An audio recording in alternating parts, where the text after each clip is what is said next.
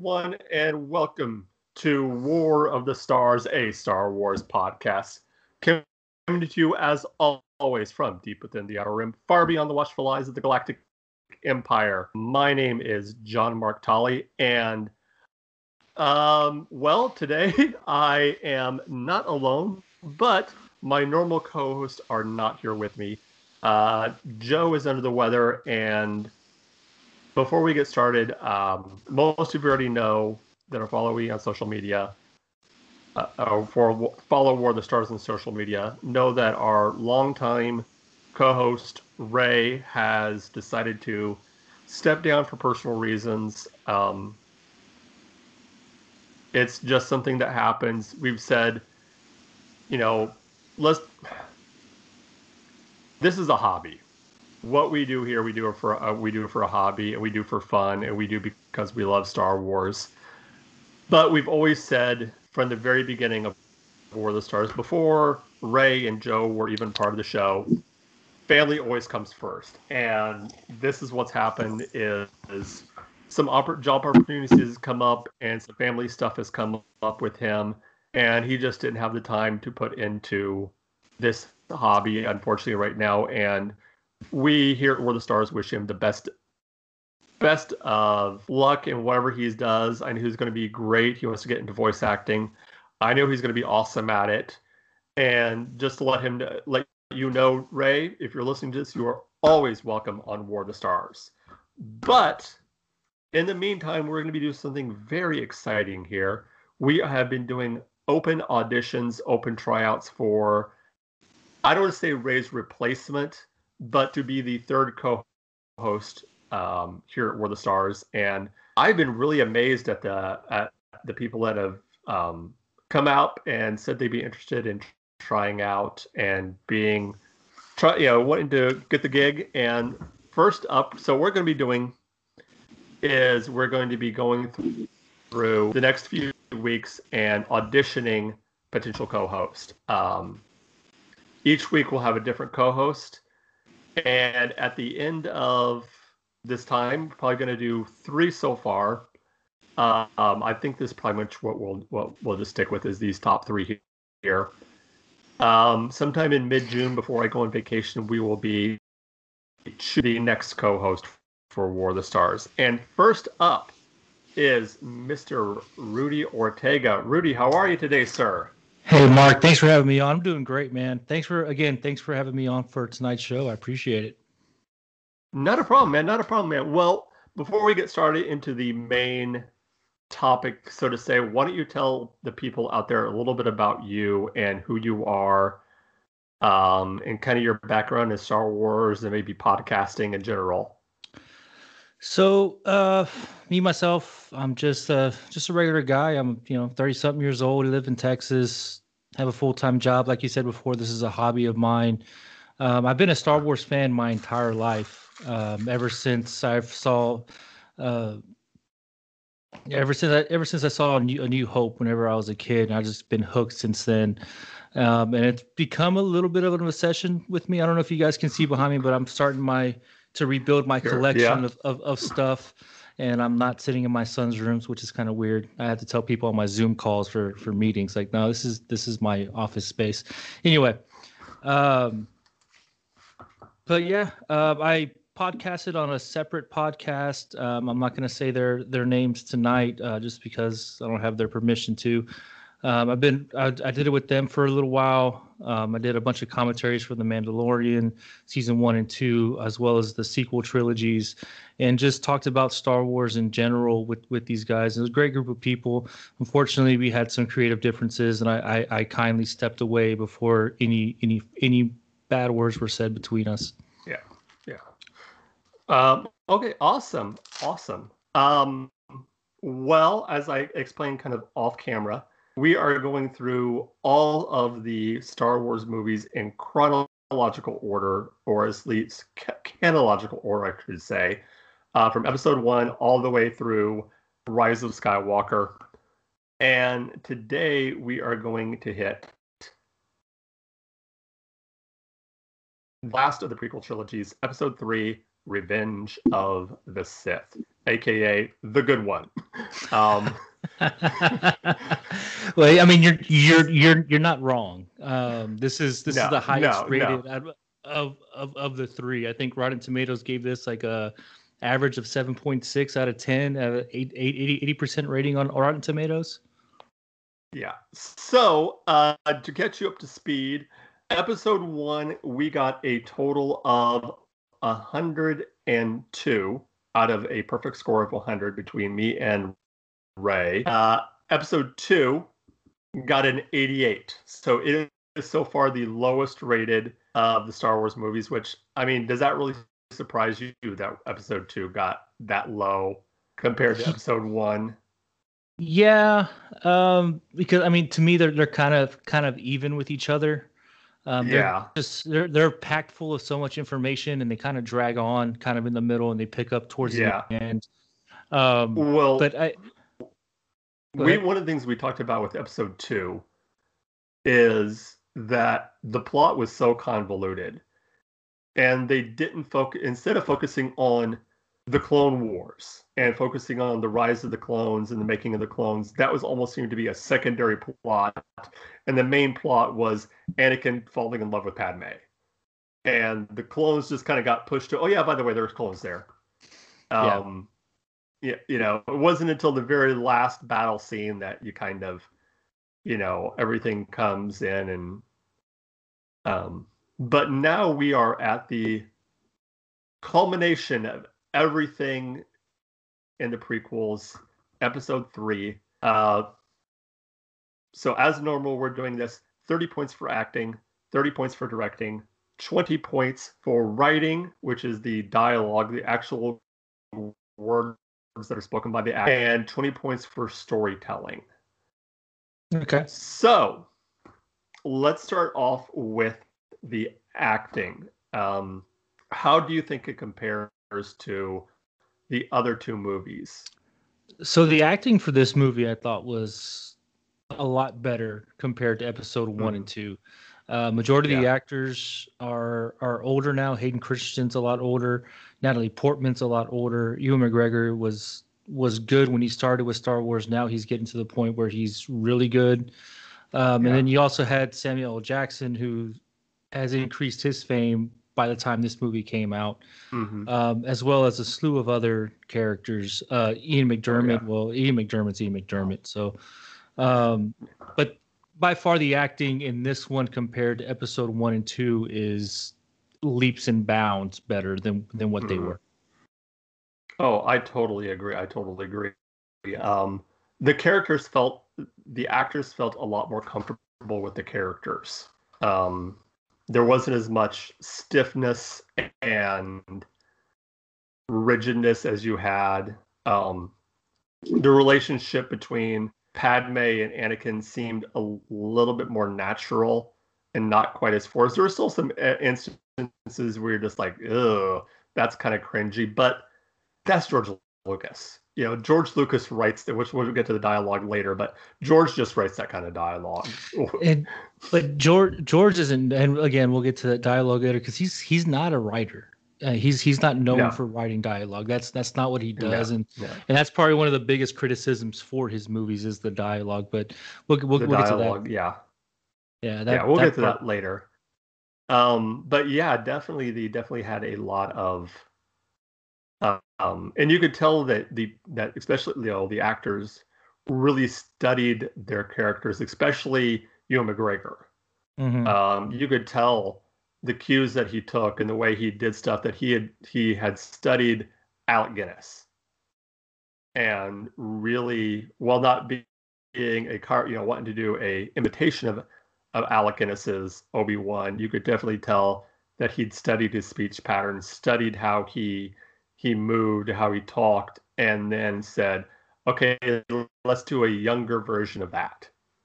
Well, he took, if I remember correctly reading this, he took voice lessons to kind of mimic the tone and rhythm of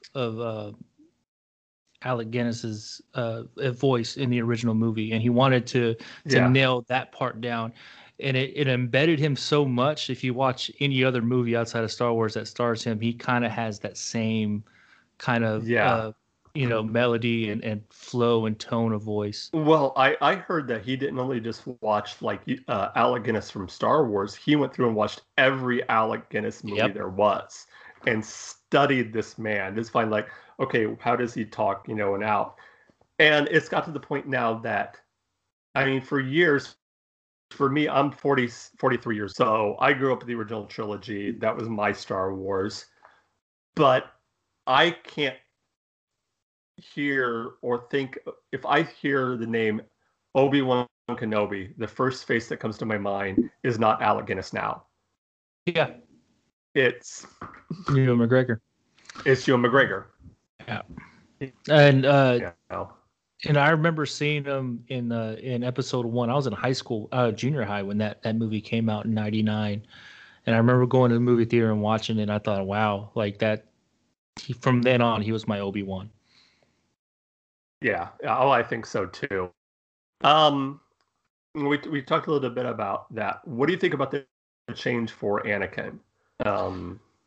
So, from my understanding, when George Lucas was writing the script, it was completely different than what we got on screen, and he wanted the story to focus more on Anakin's turn. I think Hayden Christensen kind of did that emotionally. You felt that throughout the film. You felt his struggle mentally and emotionally. But when it came to his dialogue, he was still kind of robotic and kind of stale. Yeah. Yeah. But he did deliver us like the emotion that we wanted from someone who's going through that kind of a struggle. So I'm kind of up in the air about him. And I mean, as far a lot of people complain about it being too the turn being too quick, and that's one thing I liked about the Clone Wars series is it bridged that gap. Yeah. So you got to see a little bit more of that. But yeah, I do agree that Hayden's best acting, and this even goes back to episode 2, was when he wasn't talking.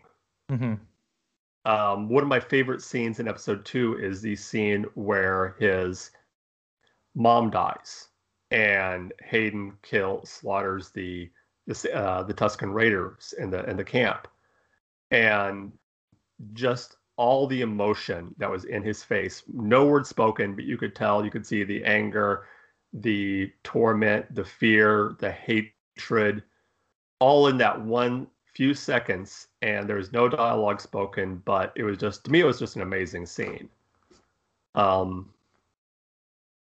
So yeah, I mean, decent grade I'd say for Hayden for this. What about Natalie? What do you think of Natalie? I was impressed on how much she had progressed with age in terms of from episode 1 all the way to now. But I was disappointed on what she did with the character. Padme from episode 1 all the way through episode 2 was always a very strong female character, very outgoing, very strong-minded, strong-willed, fought for what she believed in. And I feel like in this, it may not be her fault because she's just going along with how she's being directed, but that character Padme just fell off in this movie, and it all became help me, save me. It didn't do anything for the character, and it's something that Natalie did herself. I just didn't like the way her character was written for this movie. Yeah, she became almost an enabler for Anakin. Yeah.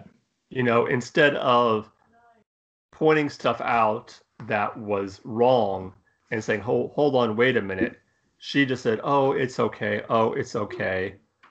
Up almost to the very end, she was still making excuses for Anakin, and yeah.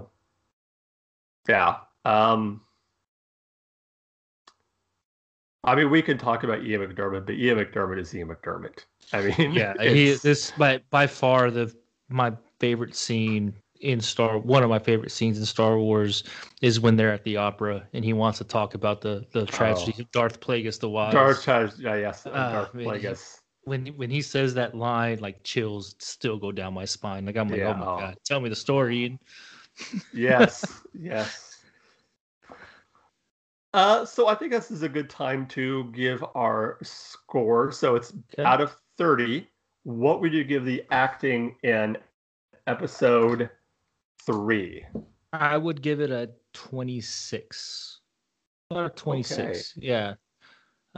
Just based off of like you said before, like Hayden Christensen's his delivery on his lines, they were very robotic. They weren't convincing, but his scenes where he wasn't talking were kind of the best ones with the emotion. Mm-hmm. But I'll give it a 26. All right. Moving on, I'm going to give it a. I'm going to give it a 25. But same reason, same thing. I think it was a lot better than the acting in the other. Now let's talk about the directing. Now this is one where I wish that Joe was here. You may, since you're new to the show, Joe is actually a filmmaker. He's done some independent movies. He lives out in California right now. But yeah, he's done some independent horror movies. He's in the middle of making his first feature film, actually, but unfortunately, that got all shut down because of COVID, like everything else. But I mean, this is your typical George Lucas film. And Yeah. when it comes to directing, it's very story driven. Very.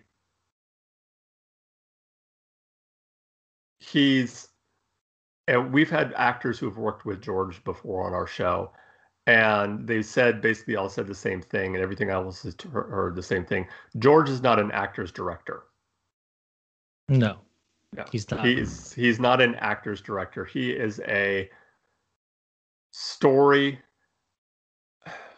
I said this last week. George would make a good dungeon master for a D&D game. Yeah, I mean, from a young age, George was more of a visual story kind of a guy. Yes. And you can go back to 1971 to his debut with THX 1183.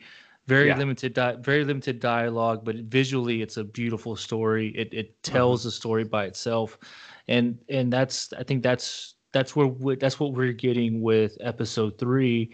And you got to remember, like this is the episode everybody wanted. When he first thought of the prequel stories, all the Star Wars fans wanted Anakin's story. Like they wanted that from the very start, and so he really had his fun with this. And again, he wanted the focus to be on Anakin for this whole movie. I think he did a pretty great job with this one, because I think so too. This one, I would rank this one. I mean, you can go back and read all the reviews for this movie. This one kind of ranks up there below Empire Strikes Back. This is personally one of my top 5, if not top 3, of the Star Wars movies. It's up there. I would put this in my top 3. I have Empire, Last Jedi, and then Revenge. Okay, well, for me, my top 3 would be Return of the Jedi, just because it was the first movie that I saw live in theaters, so it holds a special place in my heart. Rogue One, and then Sith, Revenge of the Sith. Those are my top 3. But yeah, to me it seems like you almost get the feeling that George was going through the other movies just because he knew he had to get to this movie. Like he's I kind of felt opposite. I felt like he did the other movies because it's a story he wanted to tell. It's very complex. There's a lot of different angles to it. And with this one, he kind of took a step back and gave the fans what they wanted. An exciting story about Anakin Skywalker. Yeah. This one's oh, sorry, go ahead. Yeah, he didn't confuse anybody with the plots in this one. This one was very straightforward on what was going to happen. This was very much more reminiscent of classic, quote unquote, air quotes, classic Star Wars, where you have a definite good guy, a definite bad guy, and a definite plot. You're going from point A to point B in the plot. It's just very, very simple. and we get to you eventually know where you're headed to once you start the movie. You know what you're gonna see, and eventually we get that, which is the fall of Anakin Skywalker. Yeah. So, out of directing for this one, I would give it I'd give it a full 30, to be honest. okay, I'm going to agree with you. I'm going to give this one a full 32. So now we get into the storytelling, and this is where I think George really shines, is storytelling. This is his wheelhouse. Like you said, visual storytelling, he is bar none one of the best. Mm-hmm. Yeah, you just can't. I don't think you can. There's very few people that are good of getting a story and as George Lucas is, in my opinion. Yeah. No, I wholeheartedly agree. The storytelling for this one, like I said, this one was a lot simpler. It was more like the original stories of, A New Hope. And well, Empire was a lot more complicated than A New Hope. And the Return of the Jedi kind of regressed back to A New Hope. Yeah. But this was just a classic, straightforward story about Anakin Skywalker that everybody wanted, and he told it very well. It captivated everybody. Yeah, and there wasn't you weren't going from character to character to character to character. You had pretty much the entire time it was focused on Anakin, focus on Anakin, focus on Anakin. And and I mean the sets were amazing. The world building that he'd already done and just adding to that. If I remember correct, I think he had actually originally started thinking about the idea for this movie when Return of the Jedi came out. Yeah. So the novelization of Return of the Jedi, it has an excerpt in there where Obi-Wan Kenobi recalls his battle with Anakin and him falling into a pit of lava. So that's where we get the ending scene from. So George had been thinking about this story for decades. And so he finally got it out there, and I think this one he shined. This is, if let me put it this way: if the first two movies were anything like this one, I don't think we would even had a sequel trilogy, because we wouldn't have needed it. No. I totally agree. I mean, can we just say right off the bat, 30 for directing, 30 for storytelling? Yep. Yeah. I think this would be a pretty high score one. So finally we come to the writing. 20. It was 20. 20. I'm sorry, 20. I gave it a higher score than we're actually going to give it. The dialogue, and we've already kind of hit on this. George is not a dialogue guy. That being said, I mean, there's still some decent dialogue in this. You mentioned the speech at the Opera House, the story of Darth Plagueis.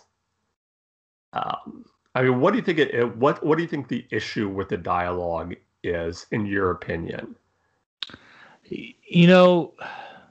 So anytime George, well, at least I don't know about now, but before, at least when he was writing the original movies, and even when he was writing these, he never settled on his dialogue. He would always hand it off to one of his writing friends to review and kind of go through and edit, and they would rewrite it to where it flowed better and it sounded better. I think for him, it wasn't a thing of, I can't write. I think it was more of a confidence thing for George Lucas. He felt that it was the hardest thing for him to do, and he felt that his writing wasn't up to par with anybody else who was writing in the movie industry. So honestly, it was probably his writing is probably good. It was a confidence issue, and it probably took that extra set of eyes to kind of get everything flowing together the way George wanted it to. Yeah, I mean that's always the big thing. That's always one of the big things, is the flow. I think Harrison Ford famously said, famously during the making of the original trilogy, threw the script down on George's desk and said, "You can write this, George. You can write this crap, George, but you can't say it." Um, so yeah, I think it's just, he was so enthralled with the fantasy world and the old movie serials, the Buck Rogers and that Flash Gordon's. era. Yeah, the Flash Gordons and this very grandiose style of speaking that doesn't really translate to the movie screen and doesn't really translate to real life. How real people, because let's be honest, nobody talks like that like they do in the Star Wars movie in real life. Nobody No, talks like that. absolutely not. And then you got to look at the other half of it too. It wasn't just the writing, it was the delivery. Yeah. If you were to give, Hayden Christensen's lines to a more seasoned actor or someone who can actually, deliver the lines the way George wanted him to, we could be talking about a whole different type of Anakin Skywalker. Or if Hayden Oh Christensen yeah. was more adept into talking, into reading those lines, it could be a whole different story. So I think the Yeah. delivery from the actors played a big part in it as well. Mm-hmm. Again, I don't like the way he wrote Padme. I think he did Padme a disservice by downplaying her and completely focusing on Anakin. Yeah. And yeah, I like the way he wrote all the other characters. I mean, Mace Windu was typical Mace Windu. He was threatened by Anakin because in his eyes, he was Yeah. always supposed to be the most powerful Jedi, the Mm-hmm. strongest Jedi. Um, and then Yoda, who had a big role in episode 2, kind of fell off in episode 3 and then came back a little bit, but it wasn't, Yeah. everything was all Anakin. And I Yeah. think, Focus on Anakin. Yeah. and I think Although, that, go ahead. I mean, let's be honest. I love Samuel L. Jackson, but wasn't Mace Windu just basically Samuel L. Jackson with a lightsaber? I mean, I mean, I, yeah, I think that's how he got a role in the prequels in the first place. He did an interview in London saying like how much he would love to play a role in Star Wars, and then all of a sudden, a few months later, here he is in Episode 1 as Mace Windu. So yeah. it's I, like I love the so story of how he got the purple lightsaber too. yeah. Yeah, that's just a great story. So, Um, he just wanted one. yeah, he just wanted one. It's and, Samuel L. Jackson. and how do you tell? Yeah, how do you tell Sam Jackson no? Just a little tangent. Have you ever heard the story about how he got cast as what's his name in Marvel? Nick Fury. No, I have not. He was at a comic shop and he saw one of the Avengers comics of one of the Ultimates with where they had the black Nick Fury, and he looked at it and turned. His agent was there. And he's like, "Why am I on the cover of a comic book?" And he called up Marvel, and they said, "Actually, we're starting to do the Marvel movies, and we were wanting to know if you'd be interested in being Nick Fury." So they created the Nick Fury character in the Ultimates for this express idea of getting Samuel L. Jackson to play Nick Fury when they finally started making the Marvel movies. It makes sense. That Yeah, makes a lot yeah. of sense. Um, anyway, this isn't the Marvel podcast. What would you give the writing in episode 3? Out of 20, correct? Yes. I would go with I'd say about a 15. A 15. Yeah. I'm going to go a 10. Um, it's not the worst. It's not the best. It's kind of, for me, middle of the road. It was passable.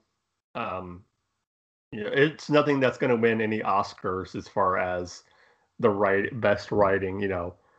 Um, so let me tally the scores here, and we will give you the overall score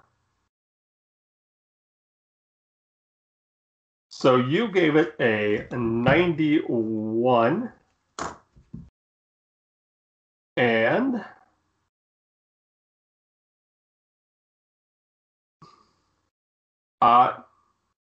one second.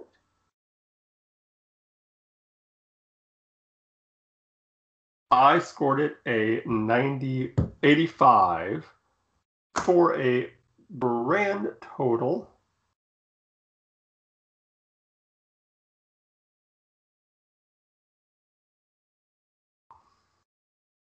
of 176, which makes this so far the highest rated movie that we've done so far, which we were kind of expecting that. I think that episode 3 was going to be the highest of the prequels. Now, the question is how will this compare to the movies that are to come?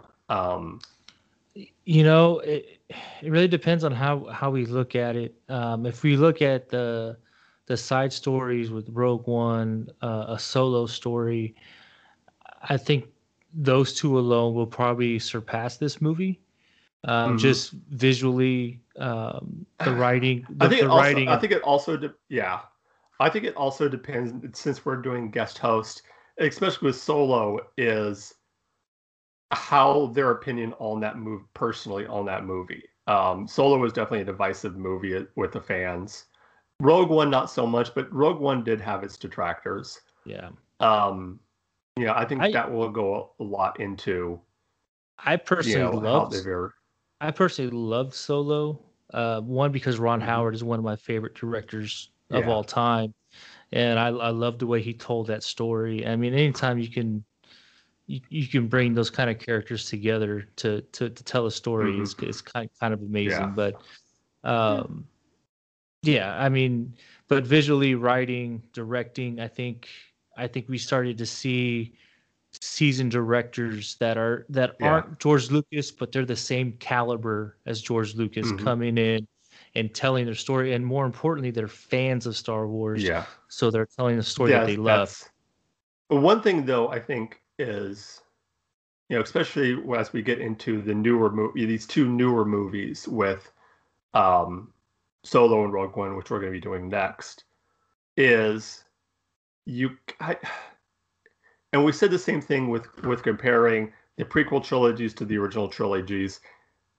You have to compare them to the movies of the time, because no matter how good a movie is, the acting is, the directing is, styles change, tone changes, everything changes. So you can't compare a movie that was necessarily made in 1977 as far as the quality of it to a movie that was made in 1999, because it's just a completely different style of storytelling, just a completely different style of movies. So you have to compare. You have to almost compare them to the movies of the time. Well, in the case of the original trilogies and the prequels, I would say you can compare the style of story. The style of storytelling stays the same because it's the same storytelling. Okay, yeah, fair enough. That's fair. That's fair. That's fair argument. But the technology changes. Remember, the prequels, he went almost completely digital and just gave us scenes that we would have never seen in the movies in the original movies, or we saw the scenes he wanted us to see in the original movies but couldn't do it because he didn't have the technology.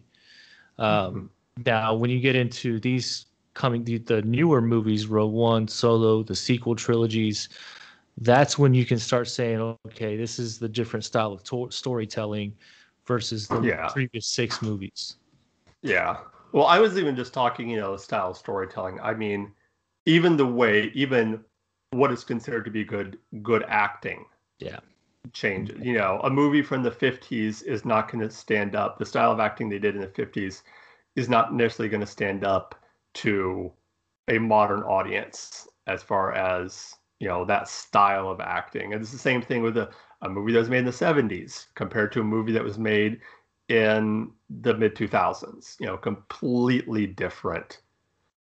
So, you have to, No, that's understandable. I can agree to that. Like that's true because you have different audiences. Yeah.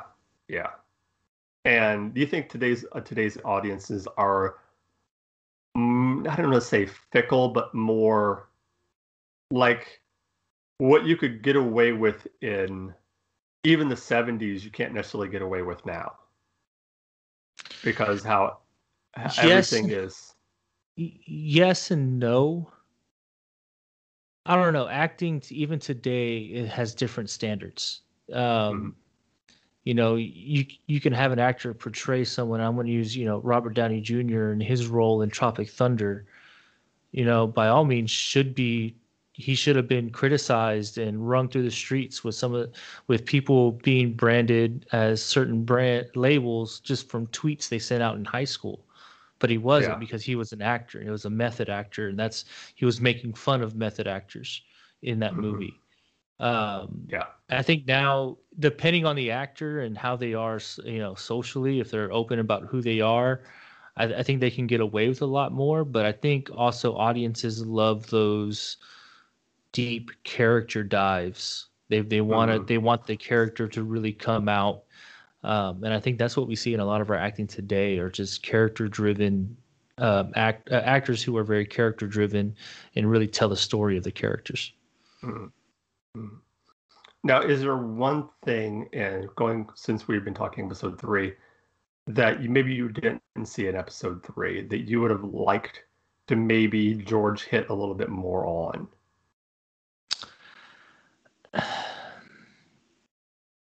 Hey, you caught me off guard with that question. I wasn't expecting that one. Okay. Um, just looking at episode 3 as a whole and knowing the story that George wanted it to tell Hmm. is really not much that I can think of. I mean, because he Yeah. wanted to tell the fall of Anakin Skywalker and how he turned, and he started that from the very beginning when he killed Count Dooku Hmm. above Coruscant to save Hmm. the senator. That was the beginning of the end for Yeah. Anakin, Anakin. and Yeah. it just went down from there. And I don't, and because of the way he wanted to tell the story, I can't really think of anything else that he could have touched on that could have added to it. Now, Yeah. if you take away one scene from the movie falls apart. In any scene, Exactly. Exactly. it can Exactly. fall apart. But I I love how it it I don't know what the word I'm looking for. It like how certain scenes, when you look at the original trilogy, especially A New Hope, and then you watch, episode 3, you get this sense of like, oh, that's what he was talking about. Mhm. I particularly think of, and I know it gets a lot of criticism for being too artistic and too choreographed, but the battle between Anakin and Obi-Wan on Mustafar, when you watch that and then you go and watch their duel on the Death Star, what they're saying, what they're doing, how they're reacting to each other, to me just makes even more sense. Like the last time that why Vader is so hesitant at first, because the last time he saw this guy, Well, all he that's about lost to his change. legs. Yeah, All that's about to change yeah, because now true. with the Obi-Wan Kenobi series, that whole storyline's about to change. Because in Empire, Darth Vader says, "I haven't felt this presence since," and then he trails off. So there was Yeah. an open ended to that line of dialogue, which is why Mm, they're bringing Hayden Christensen back for the Obi-Wan Kenobi series. So we're mm, probably going to see another fight between those two, yeah. as Darth Vader and Obi-Wan. But I um, don't know how I feel about that personally, because I think that well, I'm having that battle of Mustafar and then seeing each other again during that last time, for that to be the first time they'd seen each other in all that time. Um, I don't mind, but as long as Hayden is somewhere off in the distance, like you see Obi-Wan doing something, and then you know, well, I know because Hayden Christensen, they've already confirmed he's going to be in all 6 episodes. We're basically getting an Obi-Wan Kenobi trilogy, yeah, because it's six episodes, an hour apiece. We're getting an Obi-Wan Kenobi trilogy, but he's going to be in all 6 episodes, playing both Anakin Skywalker and Darth Vader. So Darth Vader. we're going to get flashbacks to the Clone Wars. We're going to see Mm. we're going to see the Jedi battle armor in live action, which I'm super excited for. But I would be,